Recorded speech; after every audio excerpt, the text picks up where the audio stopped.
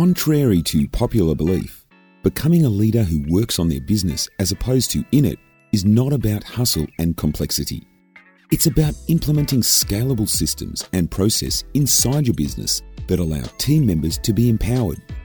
Since 2015, Jess Densley has been working with business leaders to do exactly that. If you want some tactics to take your business up a notch, listen to this latest episode from Jess. And if you want more, go to jessdensley.com. Now, here's Jess.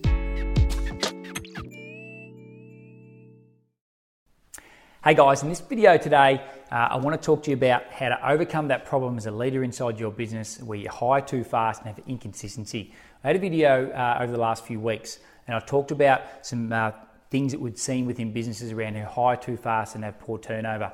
In today's video, I want to jump off and do a little bit of drawing on my iPad and take you through a little case study. So inside our recruitment and onboarding process, we have 4 steps that we ask our clients to go through.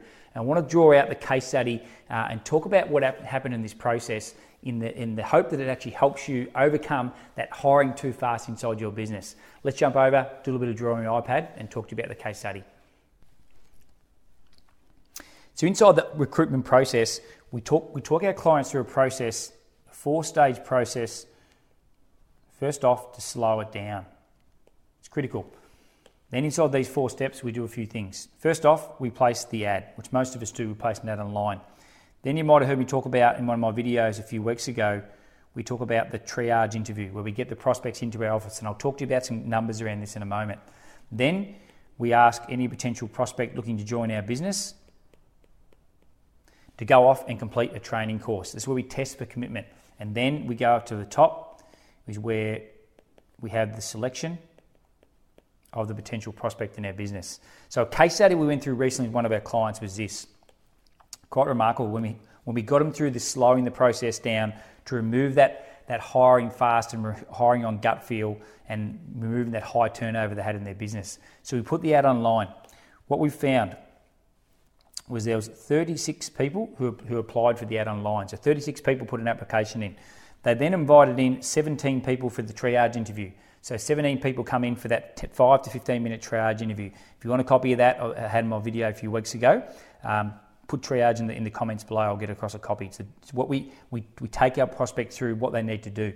Then they have to go off and complete a training course. So in this case study, 5 of the prospects went off and completed the training course. It's where they had to put money in their pocket, they had to invest in the training course and go away and complete the training and then come back for the formal interview. So the selection process is really the formal interview, which most of us do at the first stage. By the time we got back to the last stage, there was only 2 of the prospects left. So you can see what happened through this process of 36 job ads online, 17 people come in for the 5 to 15 minute triage interview. 5 of them then were happy to go off and spend money and go to a training course. That training course is whether it's going to do their license or a prospecting course, some type of training at one of the industry bodies. And then by the time we got to the last stage of the formal interview, there was just 2 people left. So then there's another stage we take people through. But you can see that case study there. What it does fundamentally, it takes people out of the process who aren't committed, who just want real estate as a job and not as a career. So there it is, that 4 stages of slowing the process down we talk about.